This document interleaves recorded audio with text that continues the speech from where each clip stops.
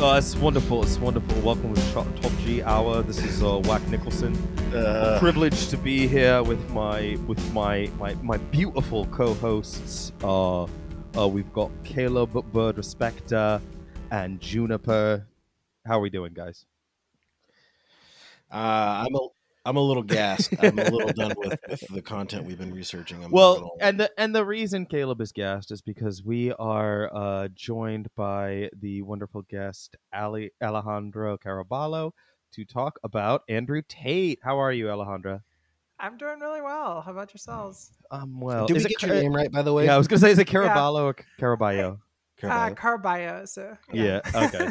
Yeah, no, I gotta give you props for that. My blood pressure went up a little bit. First of all, I've been listening to a lot of Andrew Tate, and I was practicing the voice because of the Christmas special that I was forced to abandon because of my own incompetence. I was practicing an Andrew Tate voice to make one of the characters Andrew Tate. Yeah, I was. That didn't make it to the air. Oh, it's gonna. I think I might use. I mean, especially the Andrew Tate part. Even if I don't do the Andrew Tate voice, that 3-page screed from a white man. That may make it to a later creative project that I try to undertake again. Can't wait. All right, so we are talking about Andrew Tate because he was recently arrested. But Alejandra, I want to ask you, what is your sort of familiarity and vibe on the top G himself, Andrew Tate? Yeah, I had the misfortune of finding out who this guy was over the summer when he was pretty much kicked off of all social media. Mm-hmm. I had no idea who he was, and so I kind of looked into him at the time because I was like, wow, this guy must have really stirred the hornet's nest to get basically booted from all social media all at the same time. And I kind of was vaguely familiar with him. And then when he got brought back to Twitter, I was like, oh, this is just absolutely great. And then really, I mean, just the whole thing with Greta is when I really started digging in and seeing what he was up to. And it's just horrifying when you actually look at his stuff. Did it happen to PewDiePie? Did it happen to PewDiePie around the heated gamer moment?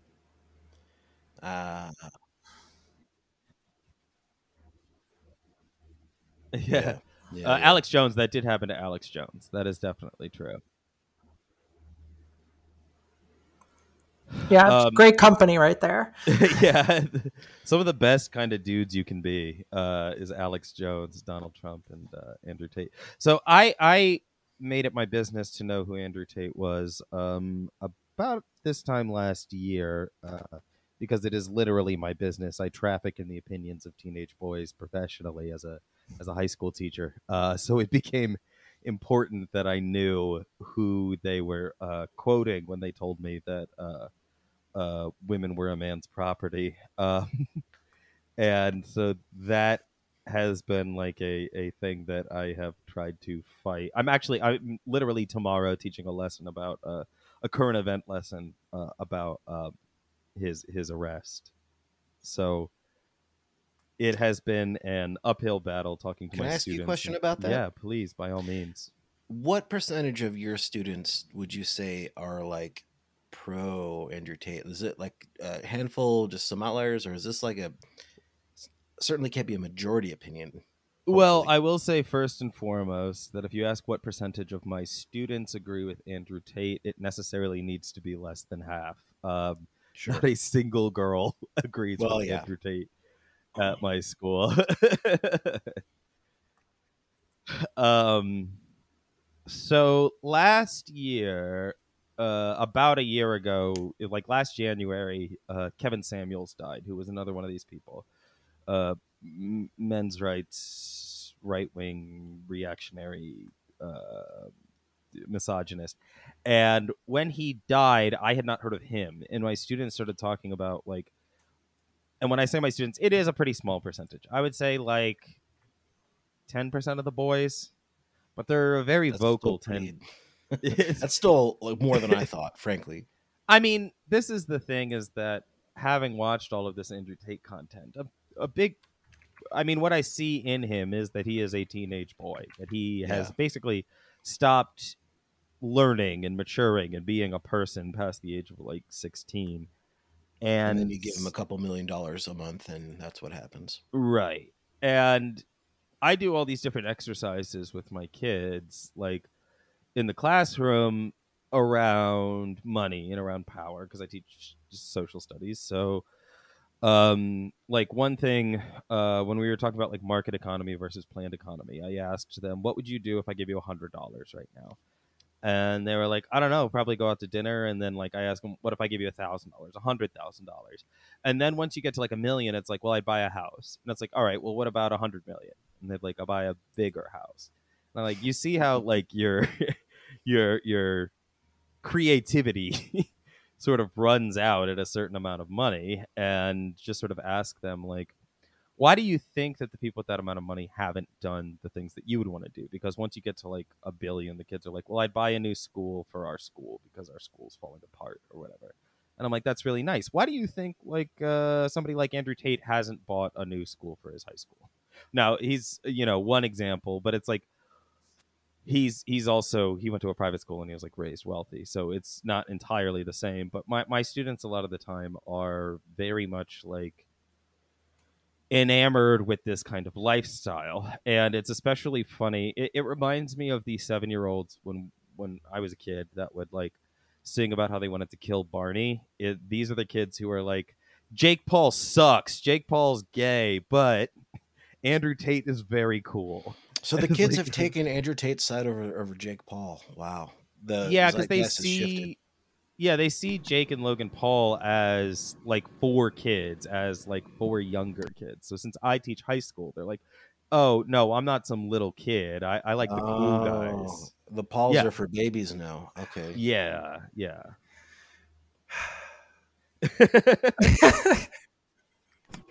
They're growing up. That's so sweet. Yeah, I You're feel.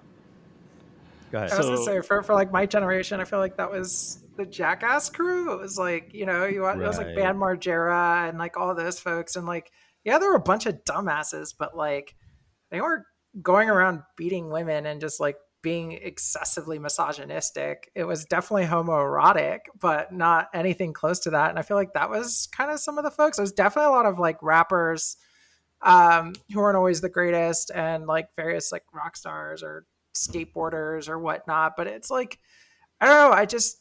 I feel like social media definitely now empowers, because there's no gatekeepers anymore, that like these just horrible people can be put in front of children and become idols to them. And that, I mean, now, when you had shows like Jackass or like Bam Margera, like they obviously weren't like the greatest of people, but there was like that level of gatekeeping where you had producers and a network, and they're like, we actually have to present this in front of people, and if not, like we won't have advertisers. And social media has kind of leveled the playing field where there isn't any level of gatekeeping anymore, so someone can just essentially make an entire media image of being a misogynist. And not only that, they're basically pushed on TikTok to all of these teens. And that's the particular horrifying bit, is that there literally is no filter, there is no gatekeeping, there is just direct from the person to like these kids. And I think that is a problem. In other ways, like that kind of leveling helps activists. There's always going to be pluses and minuses, but I think in that aspect and how it's influencing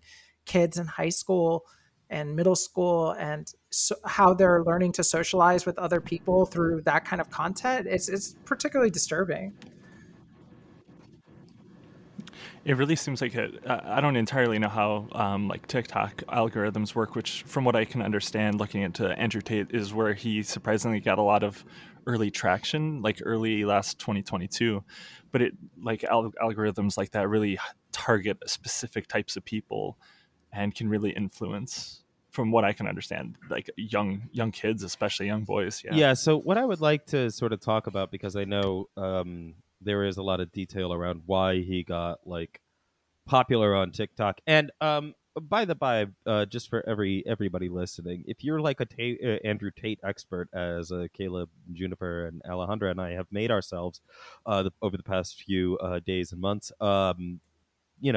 we're gonna go over some stuff you might already know, but I do want to be very clear that like what he is, who he is a like deeply broken man who is depressed and lying about everything in order to enrich himself. And so before we get to like his more like odious and recent political scandals, I did want to talk a little bit about his early life, especially when it's here from Caleb, as he said he's watched multiple documentaries on the man. Yeah, I hate to say it, I have watched pro Tate documentaries, exposing Tate documentary. I mean, I've probably in the last, when did we decide? A little over a week ago, we decided.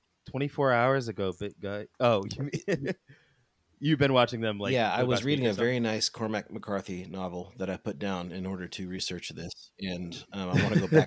Believe it or not, it was less violent than this shit. You know, Oh my God. his early life, he had this his father was this like chess player, professional chess player that he basically could have been a grandmaster but never was. Traveled around the country playing chess, was kind of an abusive, by this is by Tate's own words, was shitty. He yelled, and if their hair got too long, he basically said they were gay, just like a crazy violent kind of asshole who cheated on his mom, all this stuff, which you can probably imagine influenced his life. Very, very smart but troubled person. And that, I think, absence of his father is when his parents split up. He grew up in Gary, Indiana, and then his mom took him over to the UK, and that's where he so he has that kind of weird accent where it's kind of British but not. um, I was always curious about that because the first time I heard him talk, it's like a halfway British Yeah, accent. it sounds like he's faking But it. It's the Midwest, Yeah. and it's also kind of a bit posh, which is interesting. Yeah. Wack, your British accent was more convincing than his is. Yeah. I'll be honest. I watched a clip where he pronounced the word water 3 different ways. Bizarre. No, I mean, there's Go on, Caleb. That's sorry. Kind of, I mean, in his own words, watching clips of Andrew Tate and sometimes his full interviews and stuff. He like has this weird admiration for his dad while he's also describing essentially how he was like psychologically abused by him, which is strange. Yeah, it sounds straight up Stockholm syndrome shit, because he will be like, my father was the greatest influence on my life, and that's why he had to beat the shit out of me and then leave our family. It's like, and like Andrew Tate dude? still uses like chess pieces in his logos. I mean, it's obviously like the father figure thing is like looming, which, I'm no psychologist, but really, if you see enough of these pickup artist types, far right wing guys, the father issue is, I think, kind of prevalent. I mean, it's a always thing, there. and that's also in a weird way what he's like doing is offering himself as the father type figure. That's what a lot of these right wing self help type people do. But yeah, he took a lot from his father and him are both. Again, we were talking about this before we started recording. I hate to say this. It's the drill tweet on no hand you have to give it to ISIS, but like he actually is a very sharp guy. He has a level of media savvy that is advanced. He is a smart person who has accomplished not great things, but a lot of things. And that, I think, a lot comes from a motivation from somebody who really just doesn't feel whole, is the only kind of person that can really accomplish all those things with all the belts that he won in kickboxing and all the other things that he's done business wise, as insidious as they were. So that's kind of what I had taken from his early life, far before he had become, famous or popular. And it also, another thing, if you really want to know like how and why Andrew Tate is who he is and how he got where he is, all you need to know is that he and his brother were both featured pretty heavily on reality TV shows early on in their lives. Yeah, they're both like the villains of various reality Bingo. television So- Britain. So I didn't know his brother was, but I knew before watching that short, like 12-minute video that you guys sent to the chat. I did see before that he was on Big Brother in the UK, and he got like kicked off, like really early on by the staff because he apparently like beat All right, so the a story woman there, or something like that. yeah, the story like, there is during the the video recording. leaked of him Yeah. essentially beating a woman with a belt. Both he and the woman would later claim that it was a consensual thing, and wasn't an actual leather belt. It was a felt belt, and it was like a kink thing or something. But this is kind of a funny thing, not that, but what he said instead of that wasn't the reason that he got kicked off, even though it definitely was. He said that he had a master plan to manipulate the entire household on Big Brother that the producers were too scared of, and that's why he got kicked off. It's just if you take in enough Andrew Tate content, it's just the same thing he does over and over again, which is to do something that gets very obvious consequences, like beat a woman on camera, and then no matter how real or not real it was, the BBC and the television show was like, we can't do this. And he was like, they're afraid of my master plan, Exactly. and so they had to remove me. It reminds me of, I saw like a tweet by a Andrew Tate fan, or maybe it's like a video where it was like, oh my God, he was arrested. And like 5 days before he was arrested, he was saying, They're coming that, for me. They're coming for me. They're going to arrest me or kill me. And they're like, how did he knew? He's that smart. And it's like, well, yeah, because he was doing crimes. Like, of course he knew. That's me when I do crimes that are punishable by death. That's they're gonna arrest me. It's like Al Capone just being like, "Yeah, they're gonna come for me," and it's like, dude, you've been doing crimes. You've literally already been arrested for this crime once before, and they're building a case against you. And he's like trying to make you QAnon. He was investigated for this crime like 8 months ago. It's not like a great less than that. It was in April. It was like 6 months ago. They've literally been building a case against him. And in the meantime, he's been going on this like media tour podcast blitz where he's saying these things. Well, they're, the Matrix thing isn't new. He's had that for a while, but like he's saying, oh, the Matrix agents, they're scared of my message. And that's, I hate to give anything to this guy. That's a great marketing message in the current climate that we're in. Hey, they're scared of my message so much so that they're going to arrest me, watch and wait, full well knowing that he's going to get arrested. And once he does, boom, right there, it's front center in the media. So I guess we should all do that just in case. Just start telling Twitter and everything that they're going to try to silence us because we keep on talking about how Jimmy John's is better than Jersey. Elon Musk is going to suspend me at any moment. And it the sandwich mafia will always come for you. Yeah. Well, be careful. Why do you think Jimmy John's names all their sandwiches after criminals like Al Capone? It's because they know that I'm on to them. Like Quiznos forgot to pay their protection, and you saw what happened to them. Yeah. Well, you don't see Quiznos around too much anymore. Quiznos was trafficking children in the basement. Why do you think they had the Q in their name? Oh my God! You're unlocking a premier.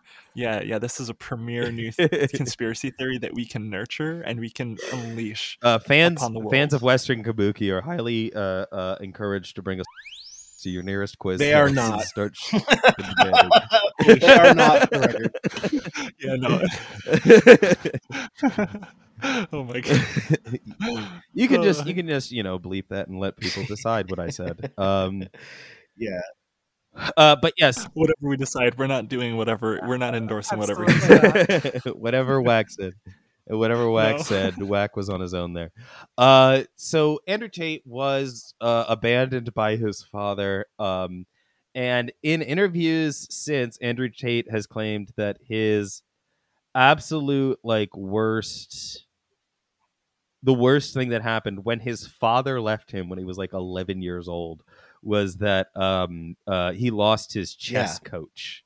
So he wasn't able to pursue chess. It's a weird thing that, again, I have just a small insight into this guy's mind, of course, and I'm pretty sure this could very well be a manipulation tactic on his end, but it seems to me that's like a trauma response. He never talks about his dad leaving him, affecting him emotionally. It's just, I lost my chess coach, and that has been the one thing that he's been upset about.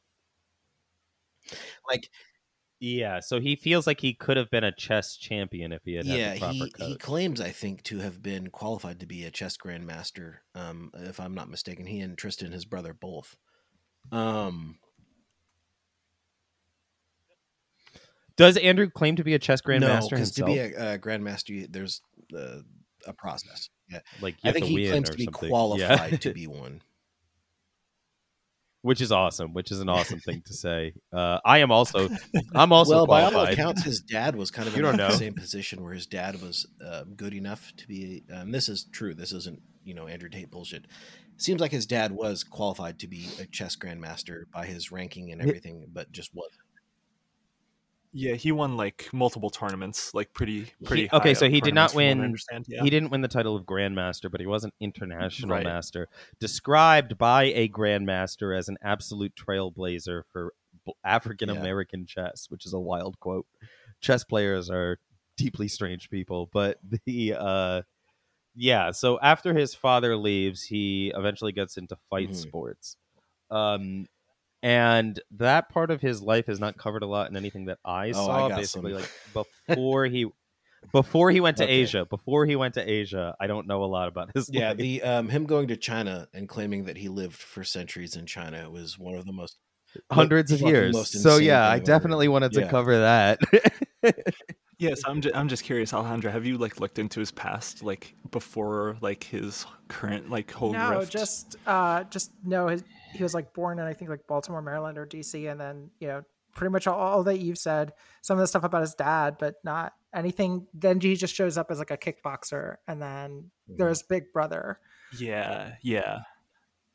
Yes. So Yep. before he shows up as a kickboxer, I don't even want to say he claims. I'm just gonna say he spent hundreds of years perfecting the arts of every martial art he could in He even China. had a name. It was Tate Kai something for his own type of martial art that he allegedly spent. It was Let's dude, This yeah. is fucking like go, every dude. worst trope Let's in like every superhero movie. It's like Batman Begins, Iron Fist, like.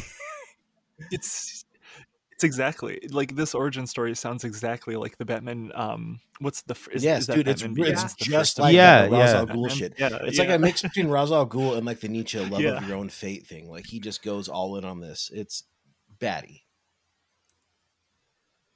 Yeah, he's clearly lying. Now, what he actually did in China is impossible to know.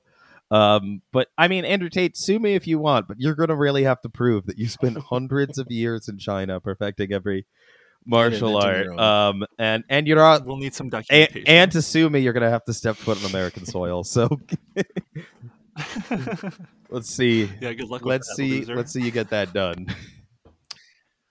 Um, yeah, the so after he spends hundreds of years and makes a Tate Fudo or whatever he calls it,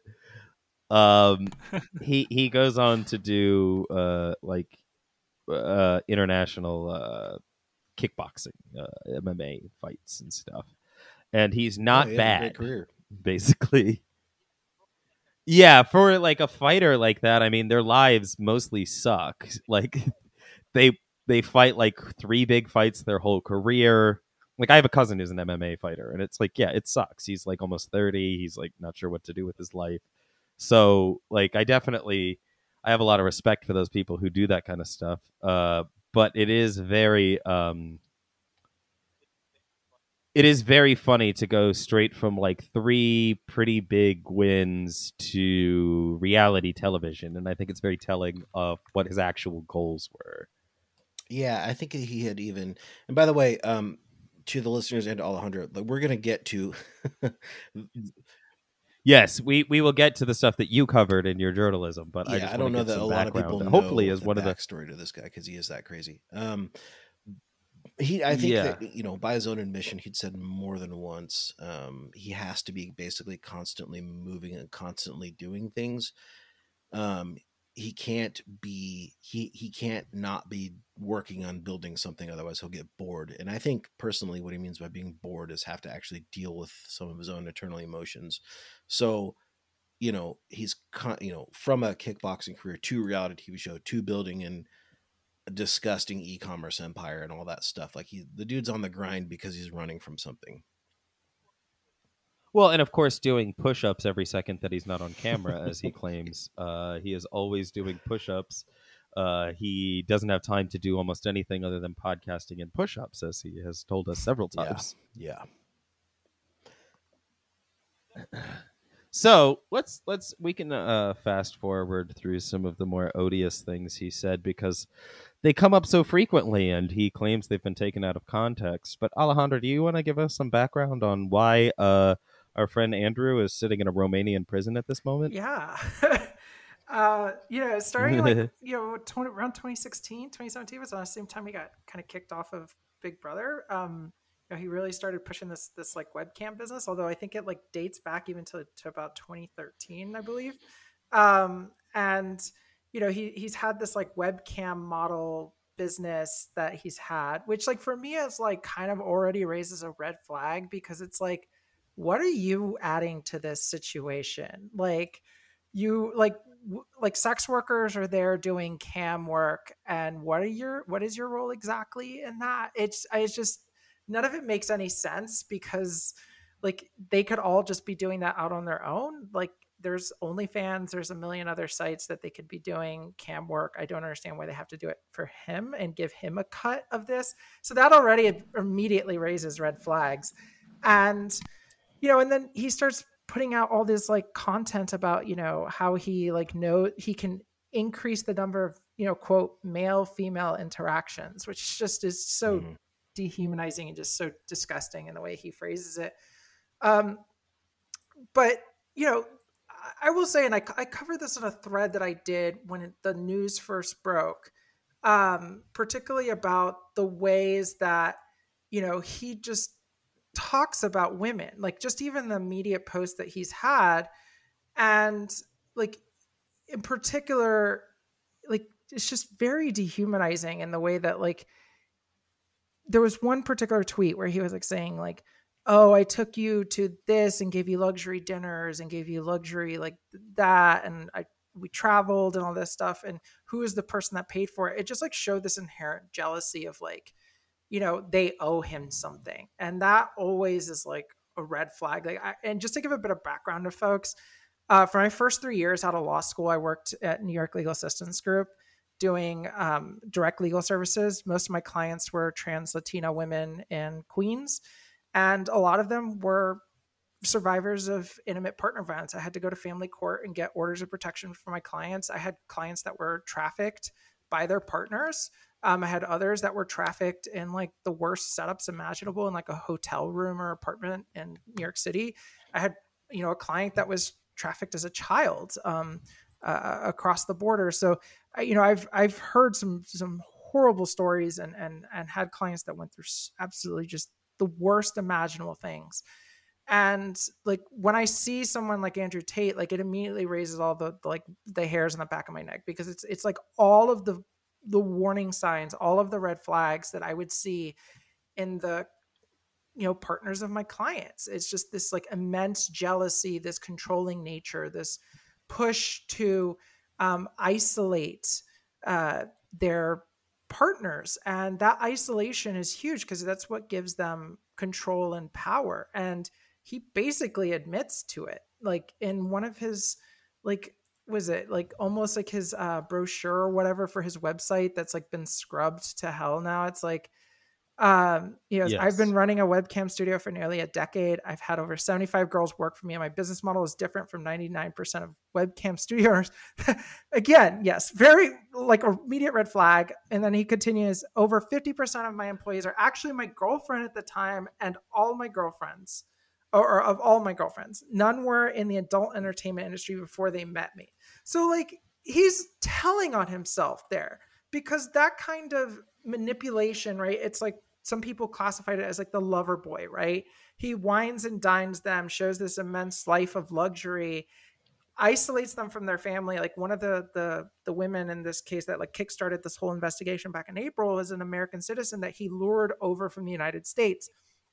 So he's probably luring like women that don't have much else going on, like they're, working, a regular job, and they see this guy who has like Bugattis and mansions and is flying to Dubai, and like, that's alluring for a lot of people. And he can hook them in and like do all the, like, as he says here, right? Like he says on his website, literally, that was my job, to get women to fall in love with me. My job was to meet a girl, go on a few dates, sleep with her, test if she's quality, get her to fall in love. Test if she's quality. That is just so disgusting. My God. Like, and then like get her to fall in love with me, where she'd do anything I say, and then get her on webcam so we could become rich together. Whether you're like, I just like right there, that is like every hallmark of like a trafficking situation. I had a client that went through something like this, where they met a partner and their partner trafficked them through online websites. And it's just so like, it's all the hallmarks of a human trafficking situation. And what pisses me off, like always pisses me off about this, is that there are so many conspiracy theories online about Wayfair furniture to ship children, and like all of these immaculate, like insane conspiracy theories. And like, here is this guy who is getting women tattooed. Like they're getting like, this screenshot has them getting tattoos, right? Like they're tattooed with his name. And I'm like, property. Yeah, they say property of a Tate. They are tattoos that say they are his property. Oh my God, I have not seen those. Yeah. I mean, one thing that I feel like a lot of people don't realize, and I didn't really think of it this way until maybe not somewhat recently, but for a while, is that like a lot of human trafficking isn't necessarily always by force. Like in the traditional sense that, I guess, when you hear like human trafficking, that you think of like, oh, someone's just like taken into like a van or something. It's like it's situations like this too. Like it's what Andrew Tate does to people. It's the like mental and emotional manipulation and isolation. So that is definitely these people into these positions. Yeah, that is definitely something I wanted to highlight, because I have a lot of followers who aren't Harvard lawyers who have dealt with human trafficking cases, and some of those people have been like, "Well, is it really human trafficking? He like gave them a place to live, and like set them up and gave them half their money. Is that like the same as human trafficking?" Yes. I'm like, literally, that is the most common kind I didn't of want to like trafficking. cut in Alejandra, but when you were talking, Andrew Tate specifically compares in more than one instance what he does to pimping. In podcast, by his own admission, has said this. And the young woman that he had they had lured over there, it was some of the screenshots that actually been released. It was his brother Tristan that had started that. And you can kind of see exactly the tactics that they use. It's 100% what you were saying. He tricked her basically into saying, oh, I love you, and come over here and we'll do this thing, blah blah blah. There's all this allure, there's all this glamour, and this again is by their own admission that they're doing this. So I don't even know how, if you are ostensibly a conservative person who is concerned about grooming or trafficking, and you can hear their own admissions of how they do this.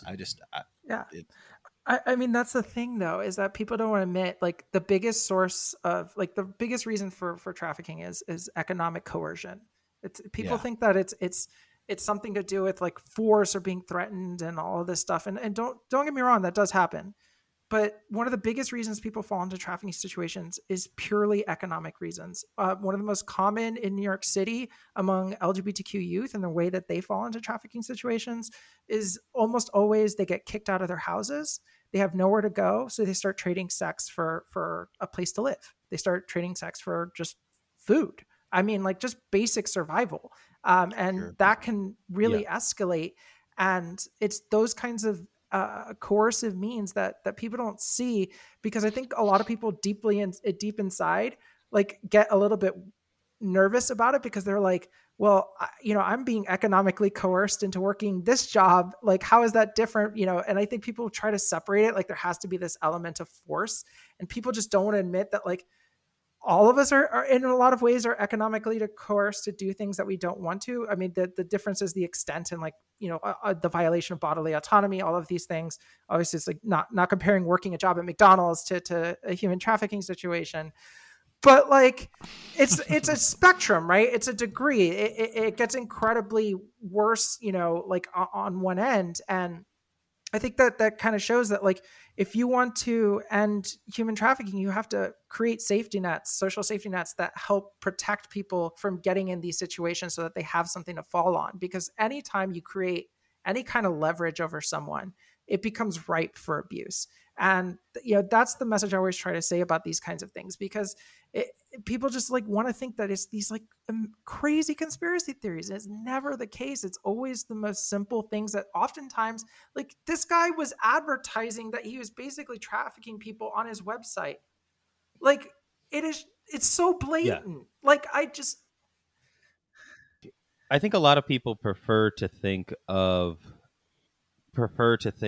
their villains, to think of their human traffickers in their heads as, like, in a vacuum, that it is just a singularly evil person doing something singularly evil, and not a guy who doesn't think he's hurting anybody, trying to make money off of people, which Andrew Tate is full well aware God. of this. For the record, I was watching an interview with him Yes. where he described one of the reasons, he's talked about this extensively, why he moved from the UK to Romania. And he said, he has talked extensively. He said about that Romania is a corrupt country, but it's a corrupt country where, quote unquote, everybody can participate in the corruption. And said, in the United States, if you want to be corrupt, you need a private island and a jet. In Romania, anybody can do this. Oh my God, he just compared himself to Epstein, basically. Yes. Oh, Jesus. So I was literally just watching his interview with Piers Morgan, where Piers Morgan asks him about that quote and says, you claim to move to Romania because in the UK, a woman can say, I was raped in 1989, and then the cops will do a full investigation and they'll probably find the guy guilty. That is the quote from Andrew Tate. And then he goes on to say that in Romania, they'll tell the woman, well, you should have reported it at the time, and they'll tell her she's a dumb bitch and then move on. And that is his response to human misery in general, I would say, is a sort of callous disregard for how other people feel or what their experiences might be. Going back really quick to just Alejandra, you compared, I think, or you brought up the whole like Wayfair and all of those like conspiracy theories to like I always find it stunning that the people that will immediately believe those and like boost those and talk about that for like weeks on end are the people that will and have, I mean, we've seen it, go to bat for Andrew Tate when he's arrested for these things that he admits to doing. It's like they don't see, like I'm sure it's on some level hypocrisy or whatever it might be, but like these people will never admit and see like the most obvious examples of actual trafficking or like ever address it. It's not about like genuine concern. For most of these people, it's just literally a way to target their political enemies. I mean, that's at the end of the day, that's what it's about, right? Like QAnon is literally just about saying that the Democrats are all controlled by like pedophiles and they're secretly trafficking children to like drink their blood or some crazy like shit like that. Like, and like, and that's, it's all political and it doesn't matter. And it's called, there's a really good term and framing for this from that emanates out of like, the study of Nazi Germany. It's like mirror propaganda, right? Like, people call it projection, but mirror propaganda is really like a powerful tool, because what happens is that you basically accuse, your political opponents of something horrible, right? And then when you get accused of it, like, it's just, oh, well, they're just saying that because we are on to them, or they're just pushing back. And so, I mean, how many times have we seen this where like institutions like the Southern Baptist Convention, the Boy Scouts, the Catholic Church, like all of these like traditional, organizations and structures of like Americana have been just rife with sexual abuse of children. And there isn't like a call to shut down the Boy Scouts or shut down the Catholic Church. But meanwhile, like you have people like literally working themselves up into a frenzy to go shut down drag shows. It's entirely a political tool. And I think a lot of people get caught up in it. Some that might actually be well-meaning in the conspiracy theories because they can't tell which way is up or down. but at the end of the day, like that's what this is. And people are using it and lobbying it or lobbying it as a political weapon. It's no different than what the Nazis did, because they had the same terms. They would use like corrupter of youth. Like I can't remember the exact German term off the top of my head, but they use these same tropes. And we don't Yeah. expect you to. But and just kind of going back to like the framing as well is like the isolation part. I also want to highlight that, because it's the economic coercion, but the other thing is the as an aspect of the economic coercion is the isolation, right? So for a lot of my clients, like whenever they were in trafficking situations, one of the biggest reasons why is because they didn't have family in New York. It was just them. Or if they had friends, the partner would become super jealous. It was like a gradual process of where the partner didn't want them or to go and see their friends because they were jealous that they would go see some guy, and then they would check their phones. And then that becomes like a very isolating thing where they aren't allowed to leave the house without them. And so it becomes like this whole thing where they get isolated from their friends, their family, and they have no means of escape because they don't know anyone. It's either that situation or the streets in their mind, especially if you're an immigrant who's undocumented. Like you fear even being arrested because you feel like you could be deported. And so all of those things work in combination to basically make a situation ripe for abuse. And so like when he's talking about like bringing people to Romania, like that is like the perfect situation for him to abuse women, because if he gets a hold of their passports, they're not going to be able to fly out. So like he can, and that's a common tactic. And that's not been alleged here in anywhere that I've seen, but I'm just saying, like, if that were to have happened, that's a means of coercion and control. And, if you're in a foreign country, you don't speak the language, you have no idea what's going on, like that's a perfect situation for something like this. I think that he is at least tangentially aware of that, Alejandra, because in more than one instance, in what I've watched in some of these documentaries, he talks about the importance of having passports. And he uses that explicitly in terms of, we need passports so you can get away because slavery is coming.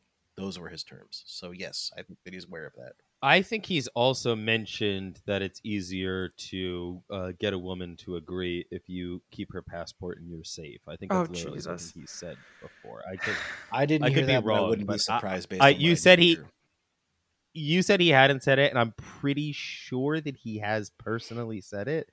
I do remember him saying something about like other people's passports. I definitely heard him talk about how he has like an Albanian passport and shit, but I think he is like, I mean, everything he says about women, especially about the women he's worked with, is in like law textbooks about human trafficking, I would imagine, where he's like, you have to like make her a little afraid or whatever he said. It's just, it's so nakedly apparent. And I think that because it's so nakedly apparent, it's become very easy for teenage boys to feel like they've seen through it. Like it's so obvious what he is saying, but the teenage boys get to feel like, no, you took it out of context, which is his favorite thing to say, is that you took it out of context. Oh my gosh. So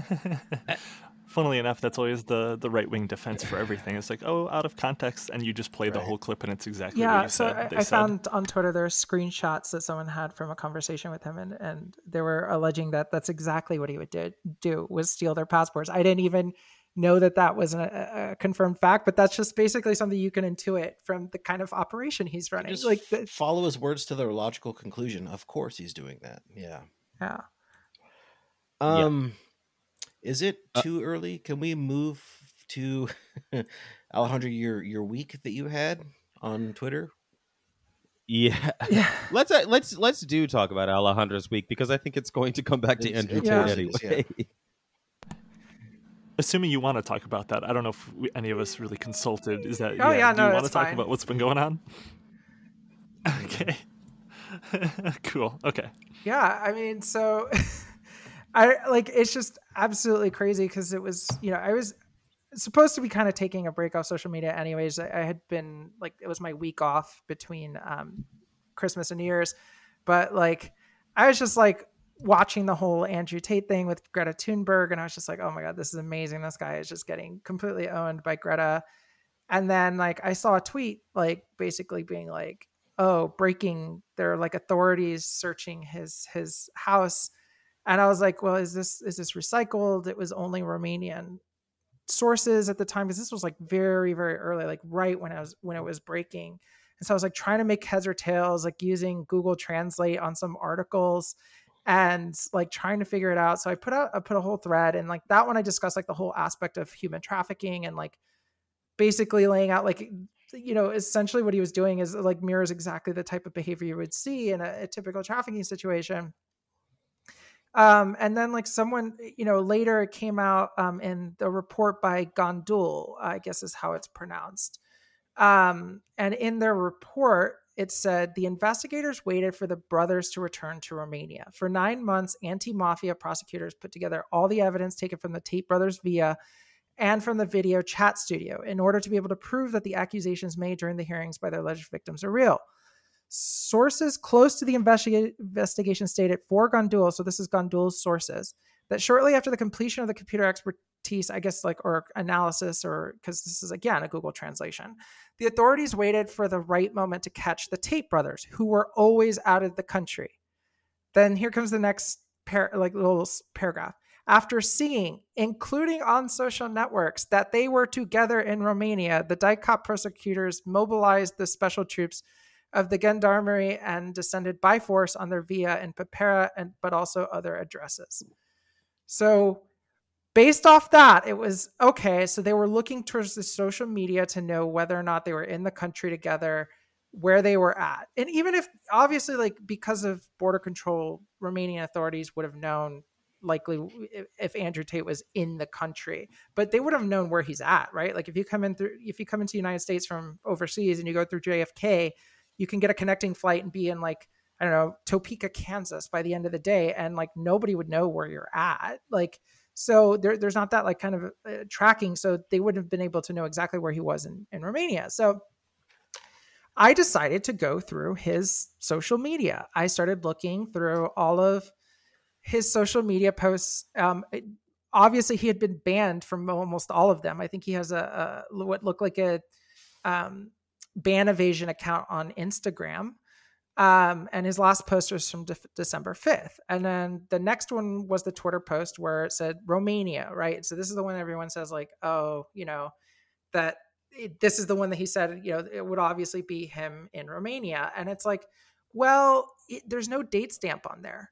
There's nothing to indicate that wasn't reposted content. And if you look at a lot of his stuff, it's reposted content from months ago. So there's no indication that was there then and there, like that date.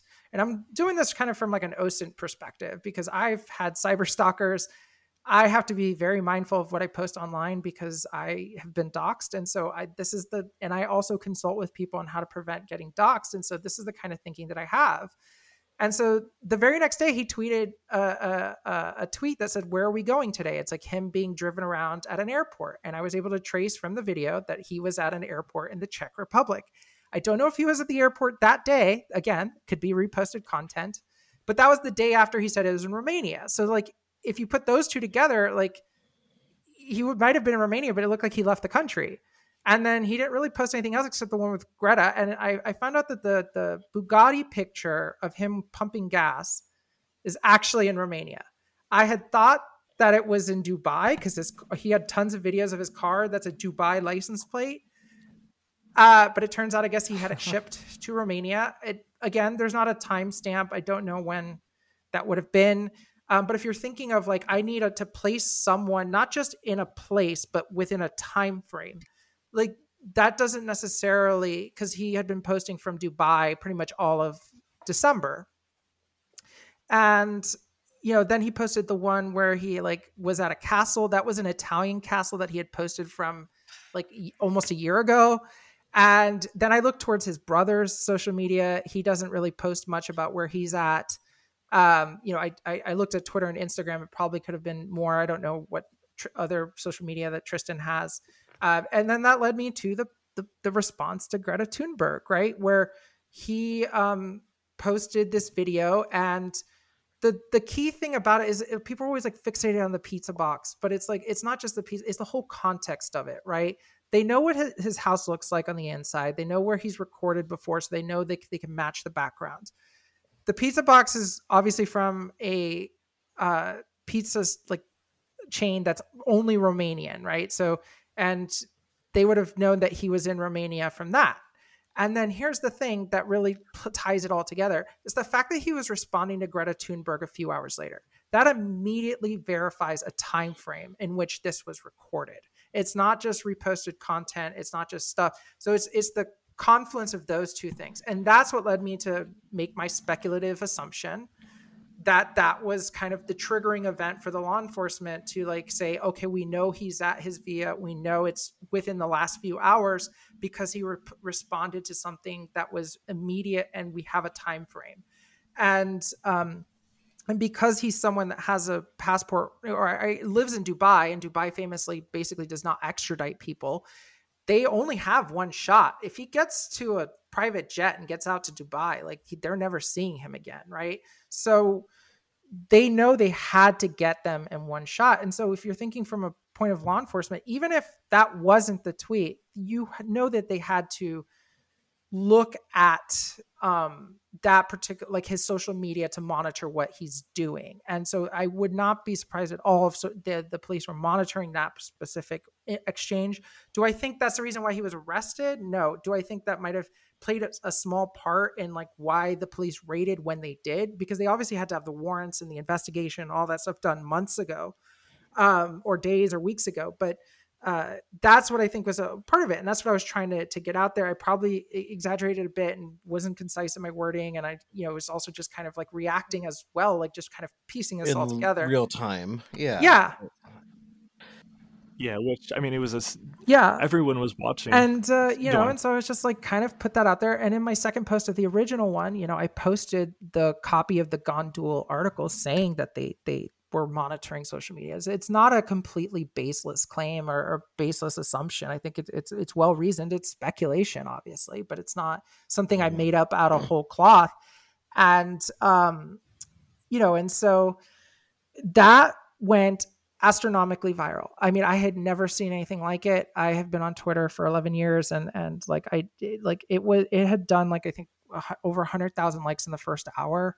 Pop Craze, I think, took one of my pictures and like put into their own post, which was similarly doing the same numbers. And it just went, I mean, just absolutely viral. It was probably one of the most seen tweets in all of Twitter that day.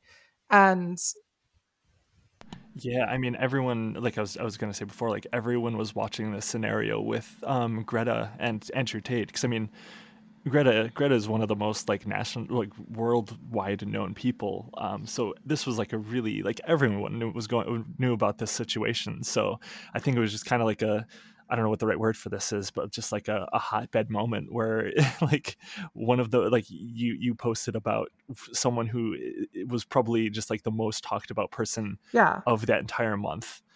Just like it just happened all at the right time. And I think as well as there's that element of like instant karma, right? Like I think that's like plays a part in it. Oh yeah, and definitely. Like, people want to believe that there's that kind of karma for just terrible people. And so I think there's a lot of reasons why I honestly never thought it would go that far. And I also have to tell people, like, being on Twitter sucks because it's like trying to drive a race car, learn how to drive a race car while you're going 200 miles per hour, especially if you just got a big platform recently and you have like all of these kinds of like people monitoring your social media and taking your word as truth. Like I've had to, like, I can't like you, Juniper, I can't really just shit post anymore because people will just like you become the discourse. And it's like, you have millions and millions and millions of views like what on happened your tweets, and it's like, oh shit. Yeah, it's like what happened to Keffels for a little while. Is she became the discourse? She became like, she couldn't do anything. She would post a clear joke that she would have posted months ago, and then it would become the most obnoxious discourse for a week. And it just became, sometimes that just happens. Especially I've noticed like trans people, this happens to a lot for some reason. Yeah. Oh, I wonder why. I Um, wonder um, why the most vulnerable people in our society are the targets of. Yeah, I wonder why. Yeah. I wonder. But no, I'm scared that this will happen to me someday. I mean, you I'm get the hoping like not, but already the Dick Vane Snickers. You got Mm. word of the year goblin mode. So you know, yeah, yeah, they're positive things. They're not things that are involving people so, stalking me. Thankfully. And Juniper is very careful to send me DMs when she needs to not be associated with something I've said. So I think it's a perfect system. I try to keep you in line. I try to keep you in line a little bit. But yeah, like a year ago I had 4,000 followers, right? So like anything I said would just mostly go into the ether. My friends would see it, like. Wait, I'm sorry. How many did it's you gone say? that fast? Holy shit! I'm sorry, I missed. I Did you said say 4,000. I 4,000 had or 4,000 400? followers this time last year. Okay. Still a wild. Yeah. So I swing. gained 100,000 followers in a year. Like I said, like Jesus. Yeah, no, same. This last year for me too was 100,000 followers, which is I totally understand how you feel right now. And it's I incredibly totally do, isolating. And I think a lot of people don't take this into account. Like I've talked to other folks who have this kind of social media presence, and like it's incredibly isolating because everything, like you do become the discourse. And so the only thing that you can do is ever, like what I learned with like Keffels was like, I can't talk about the community, because if I do inter-community discourse, I become the discourse because I'm seen as like big trans. And it's like, I'm like, yeah, I purposely do not touch trans community, like these sorts of things. Like I do not want to touch these with even a 6-foot pole, because we've seen how it all happens. If you're a trans person with over 10K 20K followers, it just happens routinely if you even touch so some I've of these learned topics. I can only point outwards to people outside the community, and like the bad actors out there.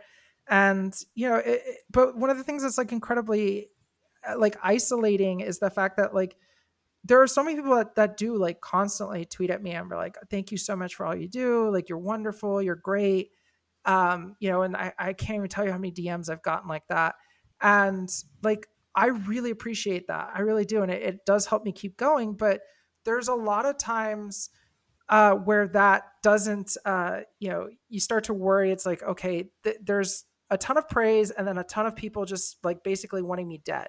Like there's no middle ground for nuance. And it's like, I need people to give me like actual substantive feedback about like, is this tweet bad? Like, should I be focused on this or that? And like, it's just me, right? Like I don't have a team. Like I don't have people to bounce as many ideas off of.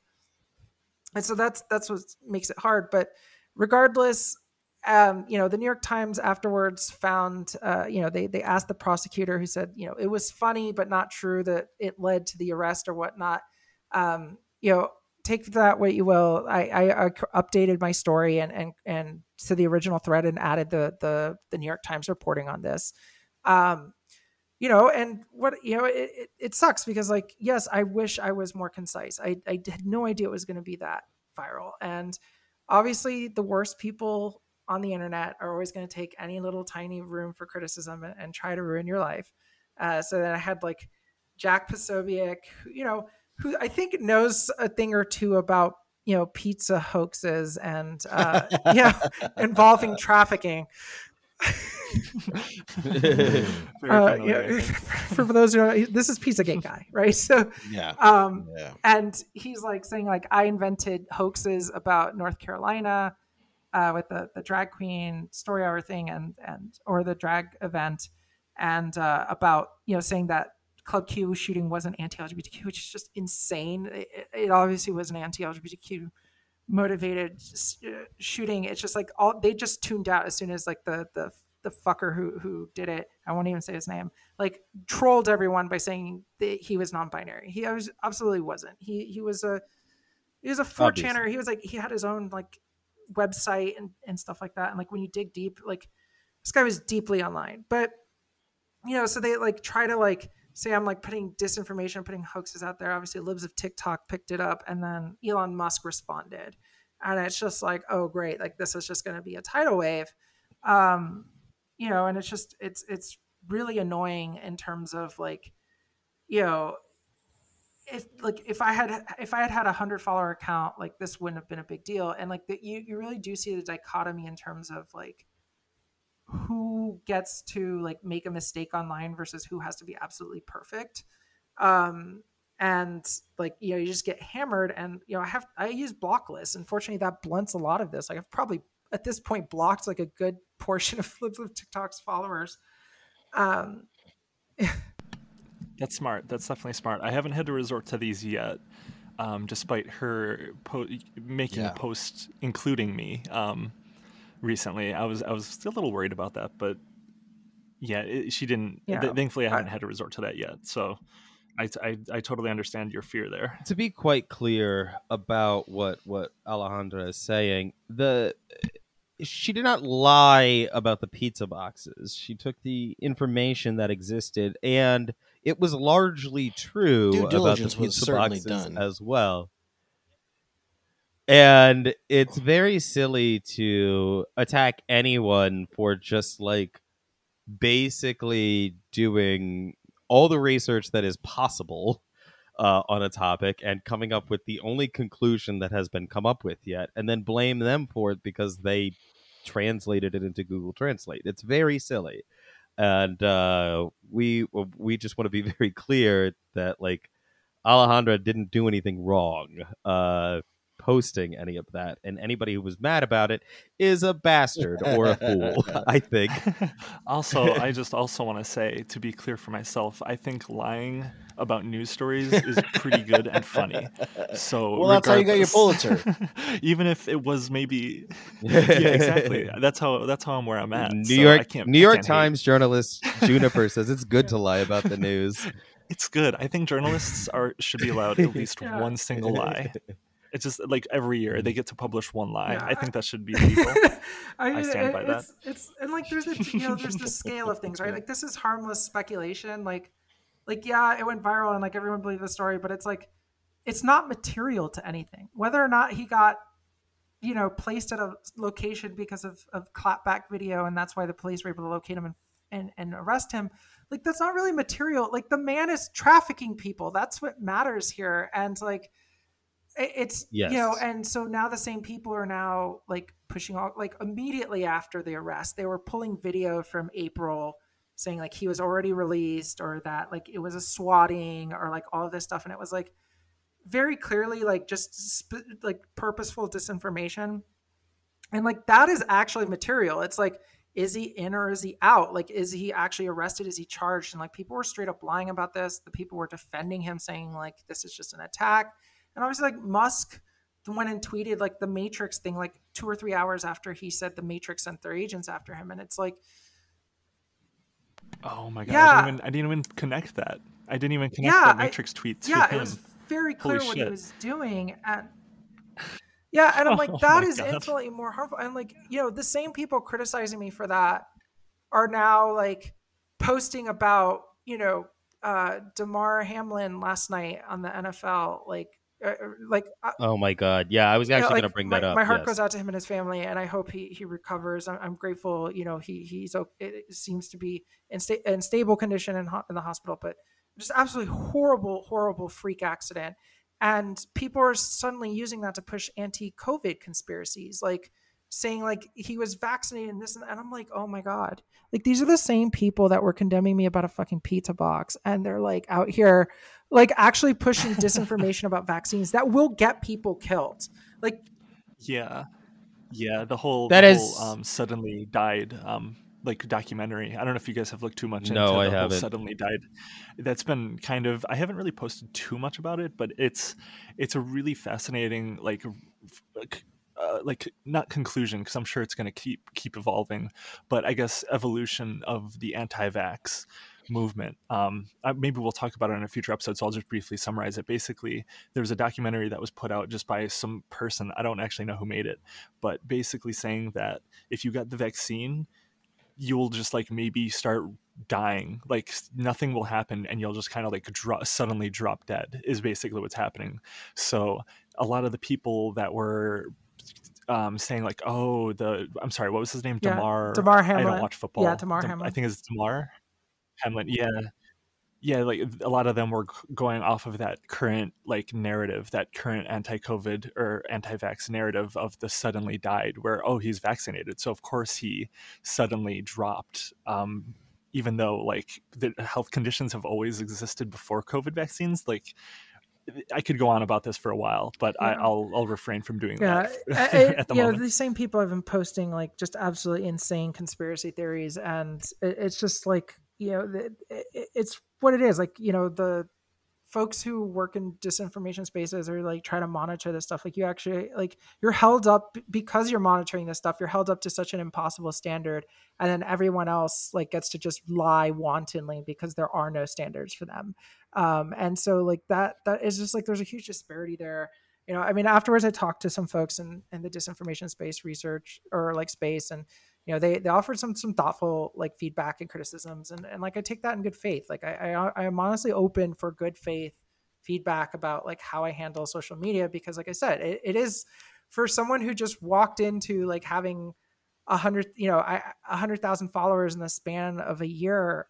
It is like learning to drive a car while like in a race car going 200 miles per hour, because like any little thing you say can all of a sudden be turned into a massive story. Like anything I tweet now could become a news story. And like, you don't realize the gravity of that until like, because you tweet stuff all the time and it's fine. And then suddenly one tweet just immensely goes viral. And you're just like, Yeah, you kind of have to, for better or worse, post through learning a lot of the stuff as it happens. Like it's been a long time now, but I've been through, when I was a much smaller account, multiple discourses where I was like the center of it for like very stupid insular reasons, from, as we've talked about on this podcast before, that corner of Twitter that was involved with the whole Chile discourse. So like I was a centerpiece of their discourse and like their anger like over a year ago at this point. So I was able to learn pretty early to like kind of moderate what I say and like how I say things, because bad faith people will absolutely take anything you say and twist it to be anything they want it to be. Like that's just how people are on Twitter. And it's like the worst when it's like innocent stuff from like a year ago that's completely taken out of context. Or like I've had now people like stalking my Instagram and like pulling stuff together. Like someone tweeted about like me having like gender affirming surgery like during the pandemic, and that it was like so entitled because like all these people are like this or that. And I'm like, the same people who don't think COVID is a problem are criticizing me for getting surgery like during like a year and a half into the pandemic. Like I honestly don't like none of it's in good faith. It's just yeah it's silly. It's but all like very that silly lends stuff. to the isolating Yeah. factor, right? Because when you have people making this like insane criticisms that are like just clearly in bad faith, and then the other side of that is like, very supportive, loving people, and I love all of my followers that like send me supportive messages and are just like very sweet and DMs in that way. But it's hard because like I don't want to fall into like a trap where like I only listen to like people who are, I don't want to say sycophants, but I think that's a harsh word. But I think like I don't want to only listen to the positive. Like I want constructive. I want to learn and I want to be better and I want to handle this responsibly. But it's hard when like you only see two extremes, either praise or just like fuck you, go like, here's a wood chipper meme. Like it's hard. It's hard. Yeah. And Of course. It is hard now. I feel that. Yeah. But it's been a lot. And so obviously like a lot of people are coming after me and it's like, whatever, it's not that big a deal. Like no one even really cares. Cause it's like completely benign detail. That's like not material anything. And it was based on like what I was reading and put together, it was speculation, obviously. And I probably should have put a disclaimer in the tweet that I was speculating that this was the case. But at the same time, like it's a trial by fire, and I'm learning as I go. So, I personally think you're handling it very well so far. I mean, from what I've seen, I'm not always as online, watching things as closely as I would like, because I work and I only briefly see the timeline like in the afternoon and evening. But I mean, it seems like you're handling it quite well from what I can tell. But I do want to, just because we're going to try to wrap up soon, we're coming up, I think, over an hour, kind of talk about where Andrew Tate is currently, because I saw him on, like, his account is tweeting still, but apparently he's in jail. Yeah, his Twitter account. He's got a social media manager. I'm assuming someone else is posting. Yeah, so I assume he's still in jail, right? Like his thing was denied. Yeah, he's being held for 30 days. Okay. The judge last Friday granted the prosecutor's request to hold him for 30 days while they I guess bring all of the evidence and like set all of the charges and everything. But so then they're going to be doing like a trial sort of deal. I have no idea when they figure out. I have no idea how Romanian justice system works. I won't even pretend to. So. I guess so, I don't either. It's very different from the United States, because normally you'd have to bring an indictment and there's like very clear like bail hearings and stuff. But obviously this guy's a flight risk. Like he has private jets, he has homes in Dubai, and if he gets to Dubai, he is not getting extradited. So, like he's in jail, him and his brother, at least for the next 30 days, I guess, through like almost the end of January. And at that point, like I guess the prosecutor requests an extension. I don't know what necessarily they can do, but yeah, he's in jail, and these are really serious charges, and more information is coming out about this, and like his own websites and everything else are just damning. So they have a lot of evidence on this guy. Thank God. It sounds like he's probably going to go to jail. It sounds like it, at least. I don't want to get my hopes up, but it's hard. Yeah, and just to go off of what you were saying earlier, because I think it is the larger context of these kind of stories with the Damar Hamlin thing. He's a NFL player who was hit very hard in the chest last night and had a cardiac arrest that he has him in critical condition, and we don't know if he's going to survive playing this game of football. And today I was sort of talking about the the issues with the game of football as being like a root cause to this issue. And I say somebody, multiple people were like accusing me of making things up or being as bad as the anti-vax guys. And this is an attitude I think we see online, especially for people with a lot of followers, which is something we've talked about a lot, is that people think that your high follower count means that you have some type of political power and are therefore fair game, whether you're a high school teacher in North Philly or an immigration and human trafficking attorney. It's like we don't have like a outsized political power. We have a large amount of attention we get on Twitter, and it's a very different thing that I don't think people really consider as being as sort of powerless and meaningless as it actually is. I mean, in terms of actual power, it's none. It's just the only thing I can do is like shine a flashlight on issues like that. That's the power that I have, and like for that, there's a very steep price, and I'm constantly making the calculation of like, is this worth it for my own mental health? Is this worth it for my own personal safety to do this? And it's like, okay, legislative session is coming up. I need to spotlight the terrible anti-LGBTQ bills and like get movement on things. And like that serves a purpose. And so that's the only reason why I stay on, is because it's like, okay, I can bring attention to these things that's normally not getting attention. And so that's a calculus that I make. But yeah, I think just to kind of bring it back, the like to the Andrew Tate thing, just for while we're wrapping up, Kat Tembarge at NBC News had a thread about like, how similar this stuff is with like the Amber Heard Johnny Depp trial and the open misogyny on display there. And like the stuff that's been going on. Also the Tory Lanez trial with Megan Thee Stallion. He was convicted, right? Like he shot Megan Thee Stallion, but there were people saying that like, oh no, he actually didn't. And it's just the worst misogyny.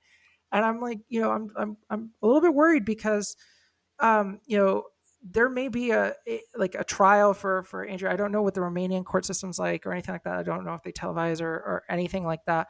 But on the other hand, he is alleged to have trafficked an American citizen from the United States. And he is, I don't know if he's formally renounced his US citizenship. That's another aspect. He was born in DC, so he's a natural born citizen. And if he hasn't renounced that, like, the US can easily seek extradition. And beyond that, they still have kind of like basically a long arm jurisdiction to be able to seek extradition, because the victim of the crime was like, and part of the the crime itself was partially committed in the United States by him like reaching out to someone in the United States, and luring them to Romania. So the Justice Department, I will put a disclaimer. This is speculation on my part, so don't twist this as like actual fact. My guess is the Justice Department is heavily involved in this, along with the State Department and the Diplomatic Security Service, and yeah, it's a pretty safe guess. Yeah, I think. and I would imagine like it's got to be very delicate, because getting extradition, coordinating with the authorities in Romania about what charges are being placed and what, like, it's a very difficult dance, and Justice Department's not going to tip its hand. But if they do seek extradition for this guy, and he gets extradited to the United States, it is going to be like, it's going to be Julian Assange 2.0 mixed with like Johnny Depp, Amber Heard, because this guy is just going to have the most toxic fan base, and they will absolutely, and the unfortunate aspect of a criminal trial is that the victims' names will have to be disclosed, and his entire mob will go after the victims. And if people think that social media mobs aren't low enough to actually go after human trafficking victims, you haven't been on the internet long enough. Oh, and Jesus I think Christ, that's going to take the cake in terms of just like absolute depravity online, in terms of like just the worst, stuff. And I'm kind of terrified where this is going, especially if there's like a public trial, or as this drags on. He's obviously communicating, or I want to say obviously, his tweets are still being put out on his account, either through a manager or someone with access to his account. So he's going to be able to rally the troops, and there, it's going to be a shit show, to say the least. Yeah. It's disturbing, and it's worrying in a lot of respects.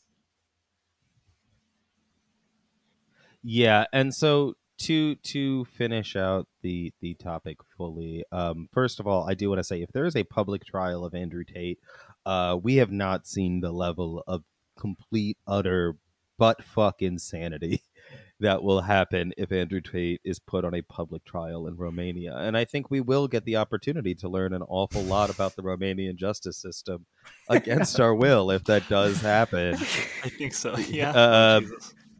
And I also want to say that what I want to ask, and I'm sort of posing this to everybody, none of us know Andrew Tate personally or can really speak to the man's mind. Why do we think he held an American against her will? That seems like a recipe for disaster, because he talks on podcasts, is like, I got 19-year-old Moldovan chicks coming to my house. And it's like, yeah, that's one thing, but you kidnap a white American woman, that is a big fucking no-no, I think, in terms of getting you international human trafficking attention. So why do we think he did first that? of all, it was his brother, Tristan, who did their initial reaching out. So everybody has a dumb brother who constantly gets you into trouble, especially when they're your business partner. Yeah, I mean, I think some of it is just hubris. I mean, they've been untouched for what he said. He's owned this business for 10 years. They've been doing this for over 10 years. Yeah. But I think a certain level of hubris and just feeling that they're untouchable seeps in and just decides to do it. I mean, because the whole thing got kickstarted because the U.S. Embassy like alerted Romanian authorities, because the boyfriend of the victim reached out to the U.S. Embassy. And so this whole thing got kickstarted, and it's like, yeah. And I think it does highlight kind of, I think a lot of human rights advocates have been in Eastern Europe have been highlighting is that this stuff happens all the time in Eastern Europe, and people don't care because it's Eastern European women. It's women that like society doesn't care much about. And, it's not a surprise that like, yeah, I know you're joking. It's like, oh, he decided to kidnap and traffic.